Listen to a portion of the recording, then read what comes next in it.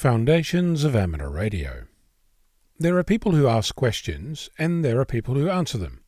Sometimes the people who answer even know what they're talking about, but sometimes they just repeat what they've been told without any form of critical thought. The reason I raise these is because when you're a new amateur with a shiny new license, you're like a little puppy dog going from tree to tree to have a sniff.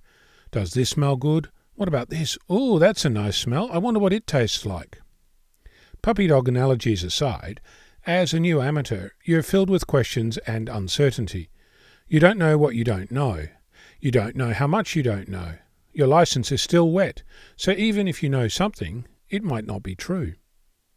Interestingly, the more I look at this, the more I find that new amateurs, filled with questions, are more likely to dig around in the fundamental understanding of things and learn something along the way. I've been around this community for a little while now. I obtained my license in 2010.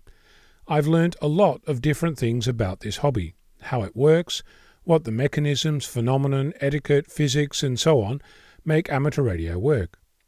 Most of the time I'm learning about some or other new thing. Right now I'm learning about what a vector network analyzer is and how it works, so I can explain it to someone else. Foundations of Amateur Radio is about how stuff works, much like Joe Kaufman's book, What Makes It Go, though I read it in Dutch when I was growing up, Hoe zit dat in elkaar? There's another series of books by David Macaulay that are my inspiration, The Way Things Work, Unbuilding, Underground, and Motel of the Mysteries, to name a few. It seems that my drive to ask questions is fundamental to my existence. My uncertainty doesn't scare me off. In fact, the opposite is true. It gets me asking more questions, learning more things, gaining a deeper understanding, and finding out more than I ever dreamt was possible. If you're a new amateur, I'd recommend that you attempt to keep your curiosity alive. When you're faced with a fact, question it. Attempt to discover what is underlying the response. There are amateurs who think that to ask the question, why is the length of a dipole calculated using some random constant, is the equivalent of heresy, lack of skill, incompetence, and the source of much derision, when it's clear that even a cursory search reveals that not only is the notion incomplete, it's wrong for most, if not all, examples.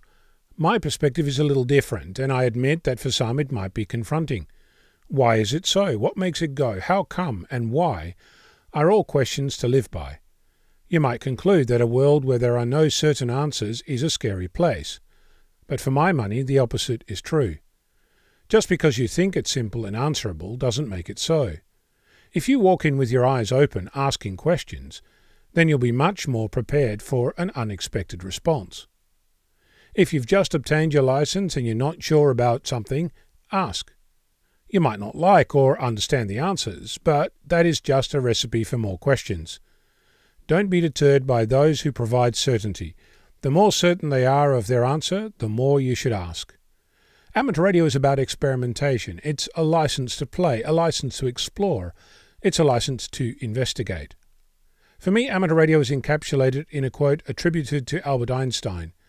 The more I learn, the more I realize how much I don't know. I'm Ono, Victor Kilo 6, Foxtrot Lima Alpha Bravo.